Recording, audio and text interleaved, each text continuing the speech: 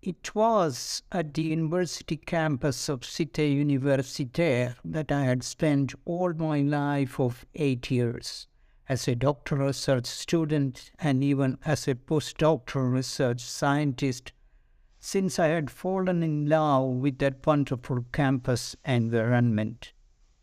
The first year was spent in India House or Maison de l'Inde. Then I moved to German House, Maison d'Allemagne, and then to Argentina House or Maison d'Argentine, and later, after securing the prestigious doctorate degree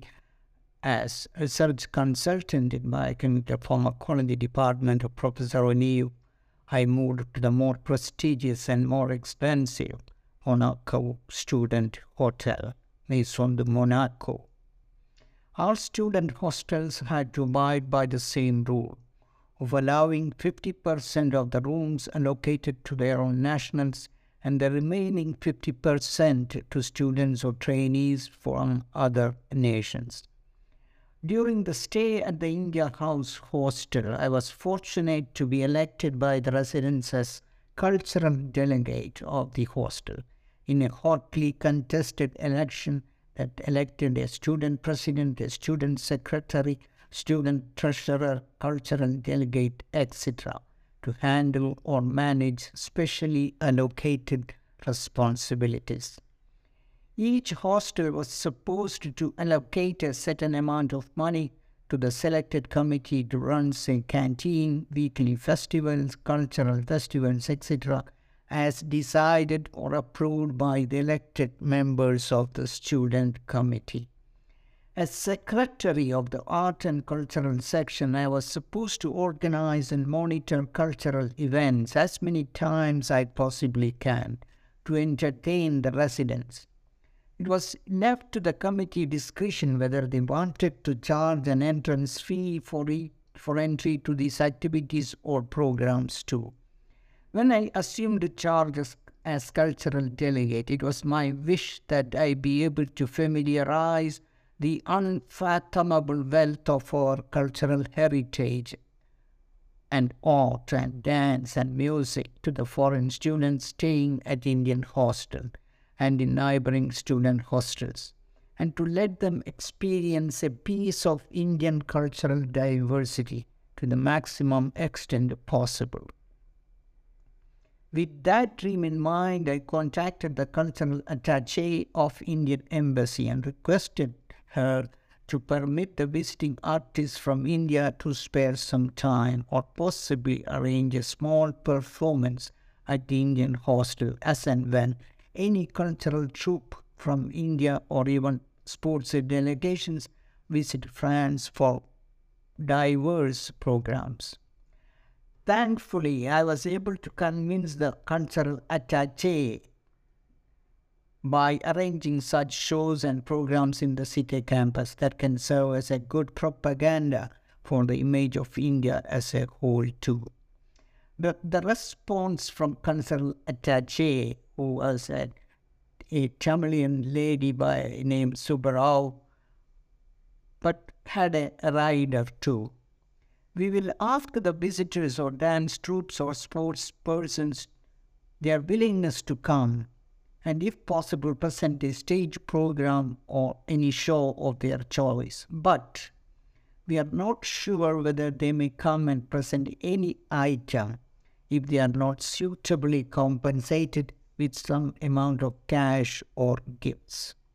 It won't be surprised if anyone accepts our request without any form of gift package or the other. How can the students facing financial difficulty or living on shoestring budget be able to spare some money to pay for these artists or visitors? I explained how fund-starved Indian students cannot organize some funds or gifts for the visitors from India. The cultural attaché of Indian Embassy agreed with me, and she offered to give maximum help to arrange as many shows as possible as and when an Indian troupe or artist contacts the embassy in the months or years ahead.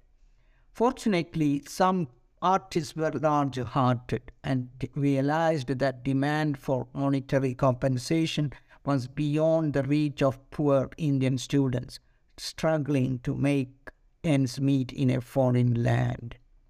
Fortunately, thanks to the large-hearted nature of some artists, I was able to organize various evening shows with Bharatanatyam, Kuchipudi dance, Kathak dance, Oriya dance, and to even organize Rabindranath music, Hindustani music, Carnatic music, etc.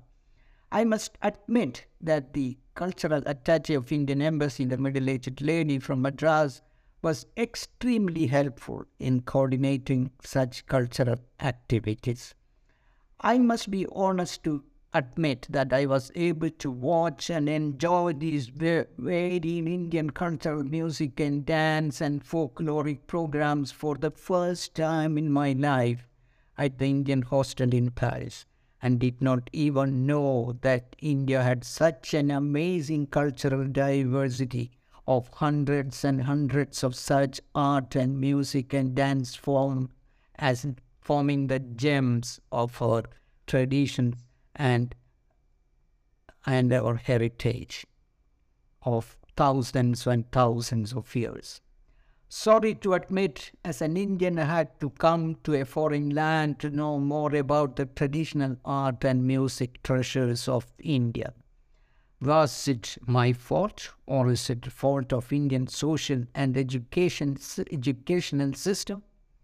When I realized that not only me, but also the majority of Indian students there were ignorant of our rich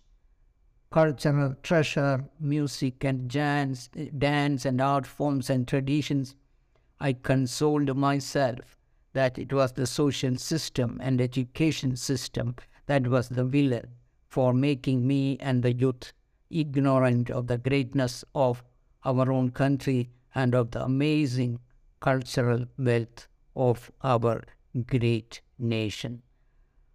By organizing the cultural and musical programs at Indian hostel for many weeks, I had become an instant celebrity organizer, and even students of other hostels started approaching me asking whether I can help them to arrange such shows in their hostels too. It was then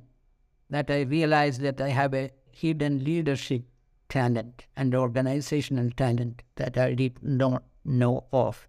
This newfound celebrity status had some pitfalls too. Some jealous Indian students even approached the director of the Indian hostel to dismiss the cultural delegate since he was indulging in some malpractices of some kind, though we never charged even 1 rupee from residents of Indian hostel for any program at all.